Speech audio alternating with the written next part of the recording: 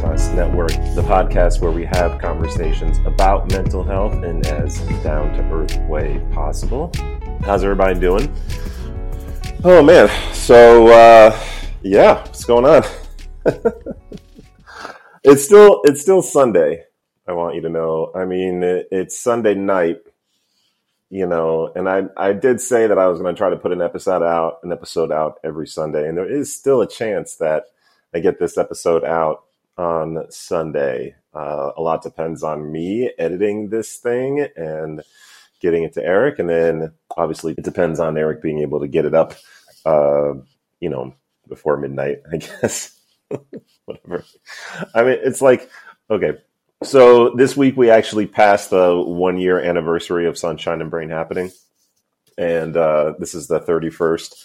And by 31st, I mean 32nd episode of the podcast. And so it's kind of trucking along. I mean, it's become, as I said before, a hobby that feels really good to do. I really enjoy it. And so, I don't have any listeners. I don't actually care.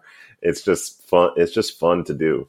So, I like doing it. And I've challenged myself to do an episode a week for this second year, which means that I would do, 50 plus episodes of Sunshine. So that's pretty cool. And especially since I've been doing mostly solo episodes recently, it's something that I can do. I mean, obviously the interview format is great and fun and awesome to do. And, I would love to do a lot more of those, but, I don't necessarily have like a lot of friends or like a lot of people that I know that sort of talk to about that. And if I had like an in-way into like celebrities or something, we could do that. And anyway, so my goal is to hit up everybody who's been on the pod. So we'll return to them for sure. And then see if we can add a couple more and then have like a sort of rotational thing. I think that'd be kind of cool. But in any case, so how's everybody doing? Things are kind of trucking along. It's so, I find it to be really interesting and symbolic that this is the year that the cicadas are coming out of the ground. I didn't know that was going to be this year. And it's just fascinating to me that this spring, essentially all along certain places along the East Coast of America and other places in the West Coast too, in the Midwest as well, there are these bugs that lay their eggs underground and the eggs lay dormant for like 17 years. And every 17 years, billions upon billions of these bugs crawl out of the ground and just fly everywhere, eating and killing trees, destroying crops, all kinds of stuff, and then die. And then 17 years later, they come back. It's like this crazy cycle. And, I've kind of like tongue in cheek, but also half serious talked about how pandemic time has just sort of been different time. It's sort of like summer camp time for those of you who've done summer sleepaway camp. If you do that, you kind of know that a week in terms of what you do and the things that happen and all the different social developments and things like that, you're crunching in a normal month within a week amount of time at summer camp. So it's like a week-long relationship at summer camp is like a month-long relationship at summer camp because of how intense and ever-present it is and all this stuff. So it's sort of one of those things. But so pandemic time, I think, is really similar to that. I think pandemic time has been, this sort of weird mishmash of people all across the world sort of losing track of time because it's sort of like Groundhog's Day. You wake up and it's the same thing over and over again. Oh, I'm just going to walk from my bedroom to my dining room where my little makeshift desk area is and try to get to work. Same thing over and over and over and over again. That's like, so that creates like this sort of inability to tell the difference between whether or not something happened a week ago or 3 months ago, or at this point a year ago. It's this crazy like time warp situation. But in thinking back to the time before the pandemic, the before times, when thinking back to the before times, it's like, it feels like 15 years ago. right? I mean, it feels like that long ago, like it was 15 years ago that the pandemic started. Like that's how much has happened in that amount of time, you know? And yeah, so now we're like emerging after like this crazy 15-year time warp slumber, just like the cicadas, only for them it's 17 years. And what do the cicadas do? They go and they eat everything. They kill trees, they kill crops, there's just terror in their wake. I don't think it's like that hard to imagine that the metaphor of the humans being like cicadas are going to continue. I mean, things are about to get crazy out there is what I'm saying. Like people are just itching to be out and about and doing stuff and connecting. And oh boy, things are definitely about to be crazy out there. Anyway, so yeah, it's Passover. It's right now Passover. Tonight would be the second night of Seder. If I was doing a second night Seder, if I was doing any Seder at all, tonight would be second night Seder. So it's the very beginning of Passover. And it's an interesting time. So this is kind of like what I wanted to talk about today. And I'm not exactly sure. I'm really taking this by the seat of my pants here in terms of like where this conversation is going to go. Because like, I know that this is what's going on right now. And I'm committed to using this podcast to kind of talk about what is going on. And what is going on right now for me is that it's Passover. And I used to be a rabbi. And I'm still technically a rabbi. You don't like stop being a rabbi. It's like, I didn't get my license removed or something like that. But I'm not working as a rabbi anymore, and I'm not really all that into organized religion anymore. When I stopped being a rabbi, I stopped doing Jewish stuff. I really stopped doing Jewish stuff. I stopped participating in anything Jewish whatsoever. I mean, just to give you an example of how far it goes, I don't even have a mezuzah on my door. Which isn't to say that I wasn't like 100% against having mezuzah on my door if that mezuzah was something from like a family member where it like meant something along those lines. But I don't feel a need to have a mezuzah on my door just to like have a mezuzah on my door. What's a mezuzah, you ask? All right. So we're gonna talk about Judaism today, people. That's gonna be our topic today is Judaism. So Judaism is a unique religion in the world. All religions are unique. All religions are particularly unique, but Judaism has its own unique sort of thing because it's very difficult to kind of classify Judaism and how it works. But to start with, Judaism is a religion for the people who are Jews. So, Jews and Judaism it's not exactly the same thing. You can be a Jew and not practice Judaism. That's definitely possible. The Jewish people, in fact, have a hard time understanding how that doesn't work that way for other religions, for example. I mean, like, for those who are, practicing Christians, the second you stop believing in Christianity, what happens is you stop being a Christian, and you can even practice Christmas and not be a Christian. If you don't, all you have to do is not believe in Jesus, right? The second that happens, guess what? You're not anymore, a Christian. It just doesn't work that way. For Judaism, it's not a dogmatic faith in that way, So what we do is, we've got sort of this cultural piece, we've got this historical piece, we've got this literary piece. We've got this philosophical piece, we've got this practical piece, all these different kind of pieces in terms of what it means to be a Jewish person and what it means to live by the kind of tenets of Judaism, as understood by different Jewish people kind of throughout history and from different perspectives, right? And so the idea is, central to that core is that you're supposed to kind of see the world and live the world and move through the world as a Jewish person. So I mentioned the mezuzah before.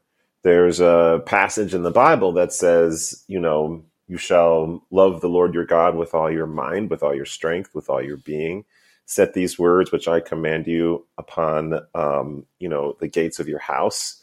And so you have this sort of little kind of housing device, this little thing that you hammer to the side of your doorpost, and it's sort of leaning inward. And, if you've ever known a Jewish person and gone to the house, you might have even seen one of these. And it's sort of there in the doorpost, has a little bit of a lean inward.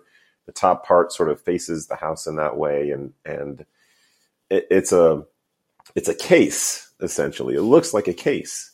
And it is a case, because inside that case is a piece of paper or parchment, and inscribed on it in Hebrew is, other words as well, but in Hebrew, the words that I just said.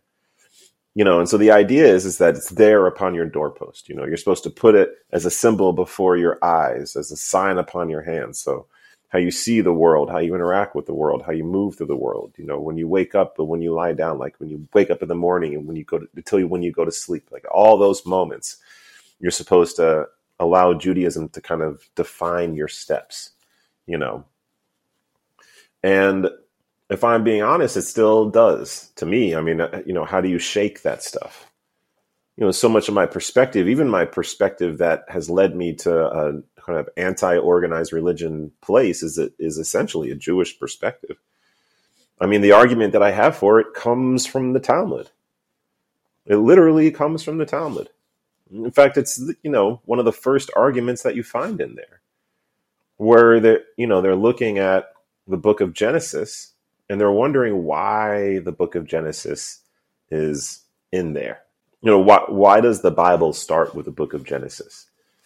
And for those of you who know your Bible, you know what's in the book of Genesis. But for those of you who don't, Genesis kind of takes us from, the story of creation, right?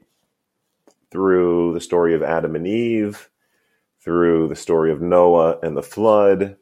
Funny weird little passages in there sort of as part of that, to the story of Abraham, and then of Abraham's son Isaac, and then of Isaac's son Jacob, and then Jacob and his 12 sons, and this, kind of tribe of nomads that, grows off of Abraham, has these branches that shoot off of it and become different peoples, eventually enters Egypt, during a time of famine, because Joseph had been there already and had created an opportunity where Egypt had enough food in order to last and survive the famine. And so he was able to bring his family in, and the story ends as his family is entering Egypt. And then with Exodus, you sort of pick up the story a few hundred years later, and you have this family of 70 some odd people that has grown into hundreds of thousands, and have been enslaved, and have been persecuted, and are in need of someone to help them and save them. And so you get the Moses story. And what the rabbis are doing is they look at this and they say, the Jewish story doesn't really begin until Exodus. The entire book of Genesis isn't specifically the Jewish story. It's the human story. And then only in Exodus do we start with the Jewish story. So why not just start with Exodus? That's what they asked. Why not just start with Exodus? And they said, the reason is to remind us that we're first and foremost humans. Our story is part of the human story, but it's only part of the human story. But we're humans first, and we're Israelites and Jews second. That's why Genesis is first. That's why it doesn't back up and have the story of creation told through Moses' eyes. Right? That's why it starts from the beginning, and then it brings us an entire book later to the Jewish story. Right? Is that kind of reminder. And so, I look around, and I look around at what's going on in the world today. I look around at how it is that humanity sort of views itself via the lens of how they find a sense of belonging. And I see how common it is for us to place our kind of relationship to whatever group it is that we feel that sense of belonging to above and beyond our overall connection to humanity in general. You know, we vote in that direction, for example. I mean, like, obviously the worst examples of how that goes is in things like the type of violence you see, you know, the ethnic violence that you see around the world, right? The kind of ethnic based hatred that you see around the world. You certainly think about, you know, the ways in which one group persecutes another, you know, racism, right? I saw this video that was like, somebody was like, tell me one thing that we did before the pandemic that was pretty awful. And this guy answered, he was like, slavery. I thought that was funny. It was like, you know, it was before the pandemic. Anyway, so the point is that more often than not, we're placing our group belonging above the needs of the humans around us.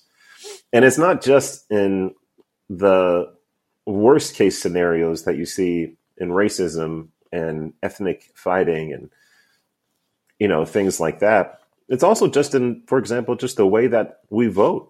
You know, why wouldn't we be thinking in terms of how do we help the humans in our country, you know, not just our fellow citizens, but all of the humans in our country?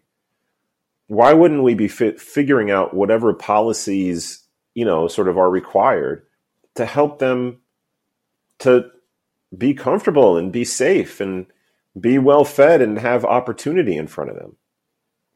You know what? Why wouldn't we want to do that? Because we can't help but look at them and see ourselves because they're human just like we are. You know?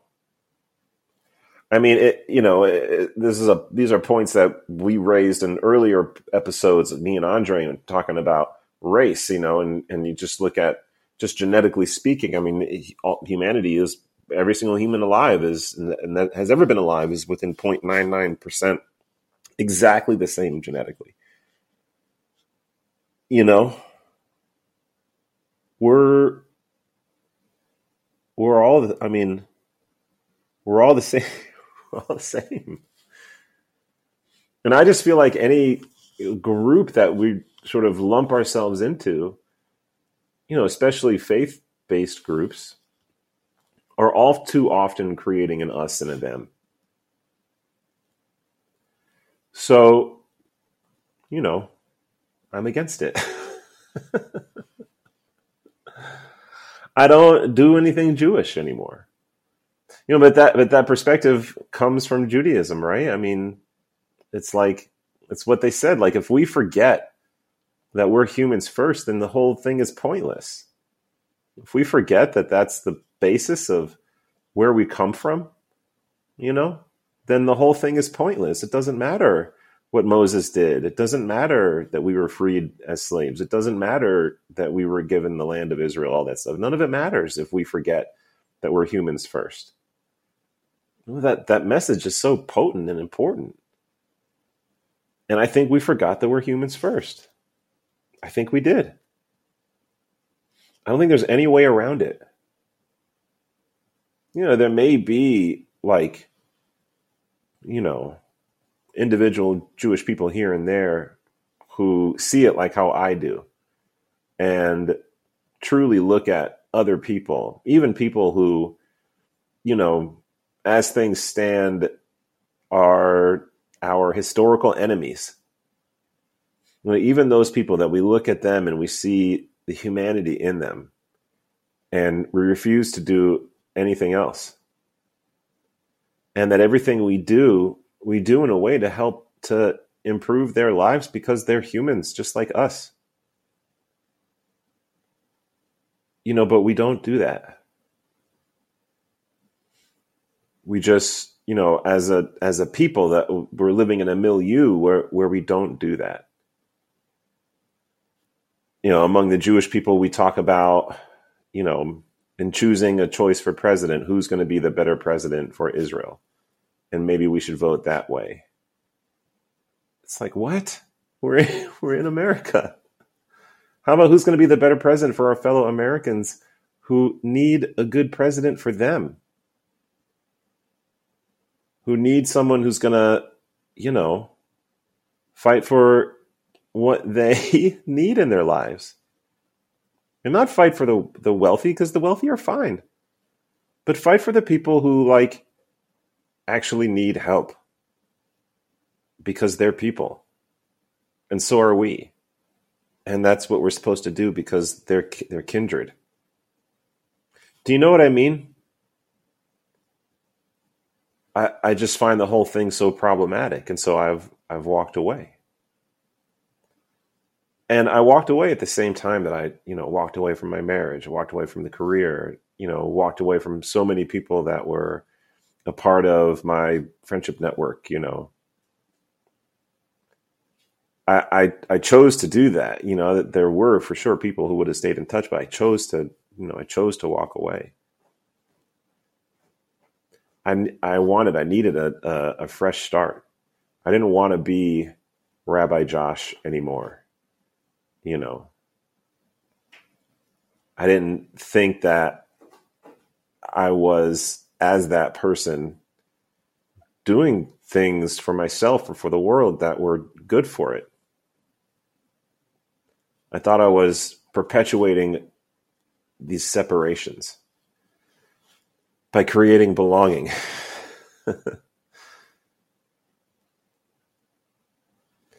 Yeah. So, ever since then, it's this really interesting kind of internal struggle where it's like I kind of float along through my, apostate life, getting tattoos and, loving my job as, in the secular world as a recruiter, being able to connect with people, building up a new friendship network, reconnecting with old friends like Andre, doing all that stuff that I've really come so far since then, and building the life that I want, But there's this old, there are these old memories and this whole life, we're talking about, 15 years of my life, if not more, when you include the years leading into rabbinical school, that, I was dedicated towards moving in this sort of direction. So you form these neural pathways, and they don't go away no matter how much you ignore them. So whenever there's a Jewish holiday that comes around, it always creates this kind of funny internal dynamic for me. The only holiday that I sort of regularly participate in is Hanukkah. That's the one. That's the one that I do, and I do it when my kids are with me, because that's what they need. Because Hanukkah is the gift-giving holiday, and there's no way we're not doing Hanukkah. So yeah, we light candles for Hanukkah.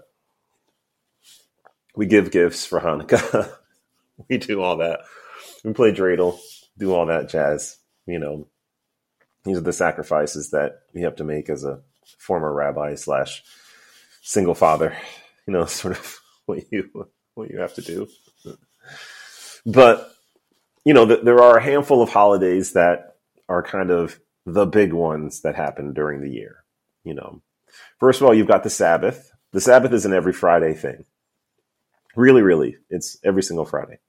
And the Sabbath is actually the most important holiday of all the holidays, because it's considered to be God's greatest gift to man, God's greatest gift to humankind. The Sabbath is the holiday where we rest, and rest is delicious. True rest is amazing. You can live your whole life in a really healthy way through a wonderful, balanced work-rest lifestyle. And that's this kind of pattern of living that Judaism offered people. And it was revolutionary. It's like new high-tech thing, 6-day work week with a 7th day rest, how incredible. And if we all do it, then it's just what we all do, that's the one. So in the beginning of not being a rabbi, because of the regularity of that, right? Because during rabbi days, you essentially are working Friday night and then all day Saturday, which is the Sabbath. Friday night, you're leading services for your congregation. Saturday morning, there's often a Bible study, followed by services, followed by some sort of luncheon, especially if there is a bar bat mitzvah happening at the service on that Saturday, right? And if there is a bar bat mitzvah happening, then it's a big fancy service, And so, yeah, it's like, it's a thing. Like, this is like, that's like heavy work time. So when I first left the rabbin, it took me a little while to get used to the whole, like, not working on Friday business. But I've settled in with that one. I've settled in with that one years ago at this point. Not having to work on Friday or Saturday is, let me just tell you, fucking amazing. Oh my Lord. I mean, I did it, all those years. Then you have to work on Sundays a lot of times too. Like your days off as a rabbi is usually like a Wednesday or something crazy like that, or like a Monday, which is like, ugh, who wants that? And you do get some quiet time at home on the weekends. You don't have to just like be in the office working, but you're doing something. I mean, usually there's some kind of Sunday school, religious school thing going on. So you're at synagogue for religious school. So you're teaching and working there. And then Saturday is Shabbat. So you've got, the service you're leading. Sometimes there's 2 services on a Saturday, a morning and an afternoon, and then always the Friday night service. So it's really one of those things where, you're just on. So yeah, that one took like probably, it's hard to look back and figure out how long it took for me to get used to that. But maybe a couple months to not, sort of worry about that one so much. And then when I started like enjoying it, then it was good, then it was like, oh, okay, we're golden. I actually like really enjoy not working on Friday nights. Oh man, like how did I do that? Why did I do that? So yeah. Well, I mean, at some point I started to enjoy it. Then it was just great, But, that being said, there's also a bunch of holidays that happen sort of once a year that are kind of major holidays. As you cycle through it, it's the cluster of holidays known as the high holidays. More specifically for me, the 2 holidays in there that are kind of amazing in terms of just like not participating is Rosh Hashanah, which is the new year. And then 10 days later, Yom Kippur, which is the Day of Atonement. And these are big deal holidays. I mean, rabbi days, you're delivering multiple sermons that you've been working on for months. It's, the most intense service, choreographically speaking, the most intense service in terms of amount of people there, the biggest pressure service, because these are the sermons that people talk about. These are the moments that people talk about, right? So it's your Super Bowl, essentially, as Jewish clergy, are the high holidays. I mean, that's your Super Bowl. And it kind of fucks up your summer, to be honest, because it happens in like September, early October, the latest. So you're working on these things starting in like July, August, which is like, ugh, you sort of feel the pressure coming along. But then what's nice about it is once you get through it, because it's so challenging, then it's like the rest of the year feels like a cakewalk. And you've just like gotten it over with by October, and then you just kind of roll through the rest of the year. But so the first couple of years, it was like leading up to it, I still kind of like had the timing of it on my radar in a way. But like leading up to it, it was like, I would feel like that feeling where, that you had homework that you needed to get accomplished. You didn't do it, but you can't remember what that homework was, that anxiety. So that's kind of like how it felt, there in the beginning of like, knowing that like, man, I like would be writing sermons right now if I was going to be leading services. And I'm not leading services, so I'm not writing sermons. But I feel like I should be writing sermons because I feel like I'm going to get a call and I'm going to wake up and suddenly it's like, oh shit, I'm still a rabbi. I have to lead services. So, and then after a while, it was like, I took it off my calendar. I stopped worrying about the dates. And then they would kind of like, they started like in the past couple of years sort of sneaking up on me. And it's like, oh, it's Rosh Hashanah next week. Oh, goodness. I hadn't been keeping track. No wonder everybody's so stressed out, that sort of thing. So I, I like, so now it's like it sneaks up on me. And then the day of, it's like, the way I feel is that just that weird feeling of like everyone is participating in something, but you're not. Because I'm just like at work and not like doing anything religious or anything like that, And so it's sort of funny, like, being at work and not participating. It's like, I don't know. It's a weird kind of left out feeling. But I have no desire to participate. Don't get me wrong. It's not like I'm like hankering to be at synagogue to do something. I may, might not be a terrible idea to like just take the day off and go for a hike or something cool like that. I'm sure my boss would be like, fuck yeah, of course you should do that, dude. Like, why are you coming to work? Go do something, connect and, whatever. So I know he'd be on board with that. So I might have to think about doing something like that in years future. But, what I've done in the past is just gone to work. And so now it's like, you're just kind of at work and it's like, man, like right now they're blowing the shofar, right now there's organs playing and friends of mine singing with booming voices and all sorts of stuff. And people, having these rapturous moments, and also not people just kind of fucking sitting there bored out of their skulls and everything in the middle, everything in the middle. And like, I'm not participating anymore, So then like moving through the year, there are lesser holidays. There's a holiday called Purim, which is like the Jewish dress up festival kind of deal. And that one's always a big deal. I do get that weird kind of like left out feeling with that one too, but it's less so than the other ones because it's not as big of a deal. So, there's that one. And then, the one that's happening right now, which is Passover, is actually fascinating in terms of the impact, sort of how it's affected me over the years since, walking away from religion. It's really been interesting. So, what is Passover? So Passover is a springtime holiday. It usually occurs around Easter. The reason being is that part of the Easter story is a Passover thing. If you're familiar with Christianity, the Last Supper is a Passover Seder, and so Passover Seder is this sort of at-home tradition that's an incredibly important part of Judaism, how it functions. And the hierarchy of holidays in terms of, its level of importance in the Jewish faith as it's seen, it's sort of number 3. You've got the Sabbath, which is the number 1 most important. You've got the high holidays, which is the number 2 most important. Then you have Passover, which is the number 3 most important. And there's an important reason for that. So the story of Passover comes from the Bible. The tradition of Passover comes from the Bible. What it is a commemoration of the process by which the Israelites became freed from slavery in Egypt.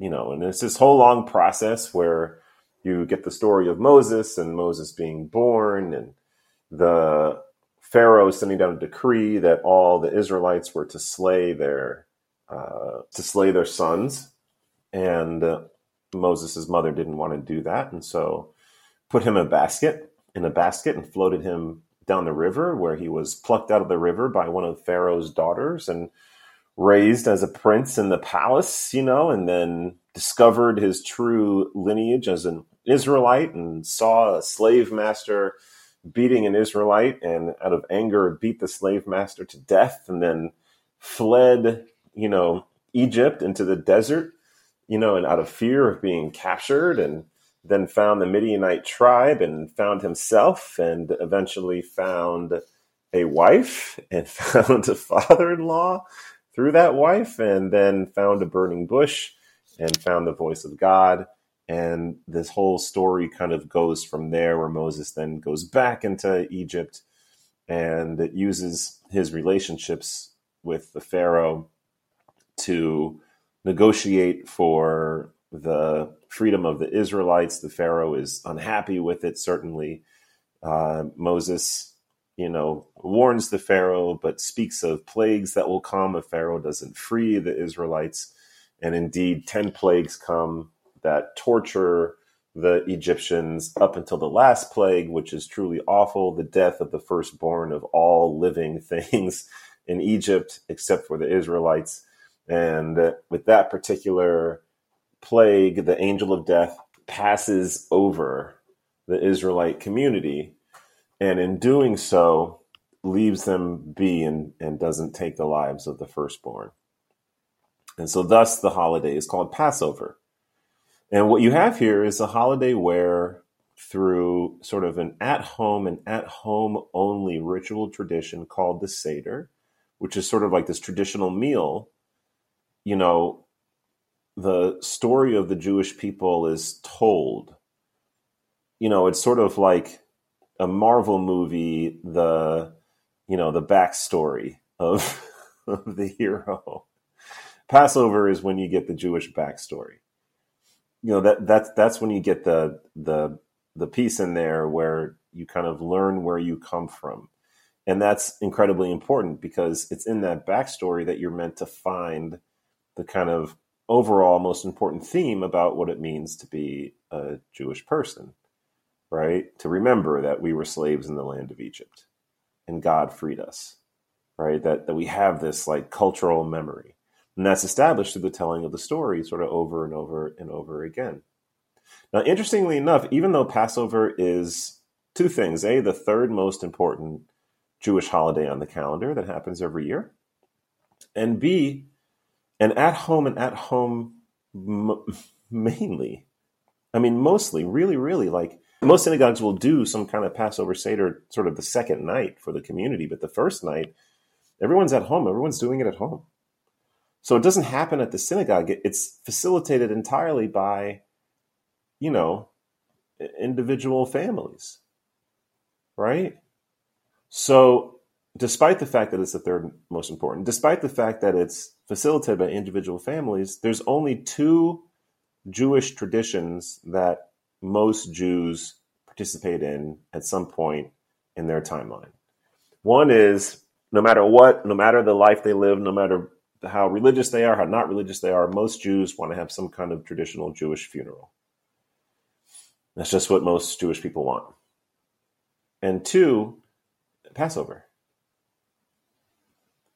It's just most Jewish people participate in Passover. There's like a couple potential reasons as to why, but one of the probably most significant reasons is that it's a family-run affair, right? I mean, like, it's one thing to have your rabbi be like, you should come to services. It's like, okay, rabbi, I'll come to services. Walk away, not, no, why would I do that on a Friday night? As opposed to your grandmother being like, so am I going to see you at Seder this year? It's like, all right, grandma, yeah, I'll be there. All right, but that's just like what happens. But fascinatingly, it continues on as a tradition, even into younger generations. They figure out how to make it their own, but they still keep doing it. So as a family, we keep doing it, So it's a really interesting kind of thing. So like, I participate, but also don't participate in Passover. It's like, I'm not going to not go, because then it's like, I don't want people to be upset at me. I want to see my family members, but I also don't like take part in any way, shape, or form. Like I don't prepare any of the food. I didn't take part in the traditional Seder in any way, that we did as a family. I didn't do anything like that. I just kind of sat there and sipped my root beer and kind of, enjoyed it or whatever. And it's always lovely to see family. I've got like an amazing family. Everyone in my family is brilliant and hilarious and great conversationalist and awesome to talk about a whole mess of different things. And, if they're married to great people. Do you know what I mean? It's like, it's all great people. So any excuse to get together with folks and be on Zoom for a little bit is a worthwhile excuse, in my opinion. So that's like no issue whatsoever. But I do feel, if I'm being honest, a type of internal kind of anxiety associated with sitting there and taking part in this thing. Like I went to grad school for this shit, man. I like know it in and out, but I don't like it.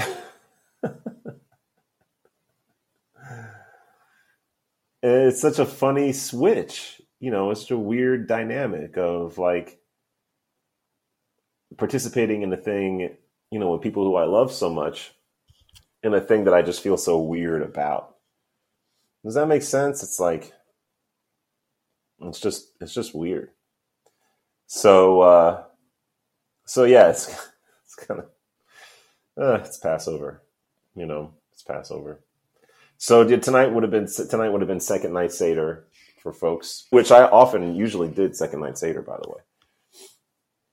And then it's sort of 10 days of this kind of special fast where you don't eat any kind of leavening, not like leavened bread or leavened anything. And it's this food asceticism you're supposed to take part in. So I don't do that either, obviously. And yeah, so I don't know. It's kind of funny. It's kind of funny. So what I find is that I kind of have to like, sort of pace myself and the kind of things that I do in and around these types of annual Jewish holiday experiences. Like I don't have to feel great participating in them, but I can still participate in them. And it can be weird for me, and I can be okay with it being weird for me. And then afterwards, I can recognize that it's just maybe a little tiring, to like, be in a reverential space about something that I don't really feel all that particularly reverential about. And, to give myself space to rest, like do the shit that I have to do. So like me and my dog hit up the beach today, made sure to do that. I needed to get a bunch of new swim gear for, my lap swimming thing. I need a new bathing suit. My old bathing suit had become kind of sheer from use, all this chlorinated action, So I was like, man, I can't be swimming and having people like looking at my thingy, just like seeing it just there, So like, yeah, got a couple new bathing suits. Also, my goggles are falling apart, so I got a new pair of goggles, new swim caps, new hand buoys, because my old hand buoys have fallen apart. So got that going. So I'm, psyched about that. Hopefully I'll be able to get in the pool tomorrow and get a little swim on. And yeah, otherwise just kind of trying to take it easy, just try to relax and not do too much, and recognize that if I'm feeling a little off and weird, it's because, yeah, man, it's big time Jewish holiday time. Once upon a time in my life, I'd have been very, very busy right now. And I'd have been especially busy teaching people to make sense of this holiday and to have it fit their worldview and establish for them a sense of belonging as Jewish people, and to kind of like grab onto these ideas of a type of Jewish exceptionalism, in the meantime, potentially forgetting, the humanity, forgetting, what they really are. So yeah, it's kind of a weird time. So that's what happens, for me, like you get this like weird kind of cyclical thing. Like some people, there's like a seasonal sort of thing. When you hit the autumn, it's like the seasonal oriented type depression, where you can kind of feel the trees around you start to go into their winter slumber, and starts to get a little bit grayer, a little bit darker, things like that. And so, it's like you can kind of feel that. So, finding your way through that is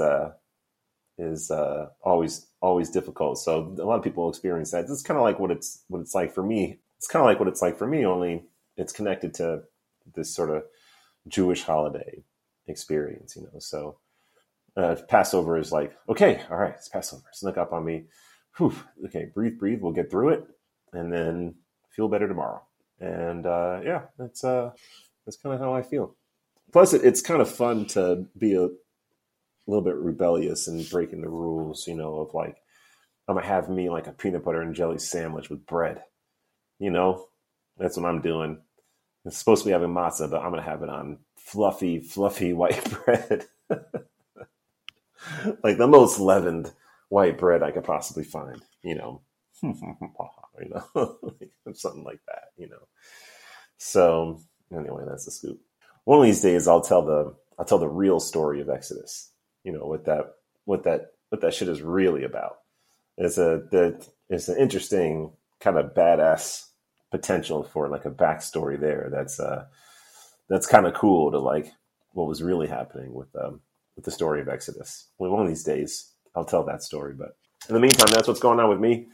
So, please like and comment. Are there comments on this? I don't know if there are comments. Like and subscribe. Please share this podcast with everyone you know, literally everyone you know. Share this podcast with all of them. And hope you enjoyed the conversation. As always, if you want to join the conversation, you can feel free to email me, josh@perryveritas.com. I'll write you back. I'll share your email on the show. We'll make it happen. In the meantime, I do hope you're well. And looking forward to, I've been doing this closing tag where I've been saying, keep it together. And it doesn't sit right with me exactly. Like doesn't feel natural. So I think I might be back to the drawing board on that. I don't know. We'll see. But anyway, so that's an episode for today. Hope everyone stays well and stay safe. And look forward to continuing the conversation next episode.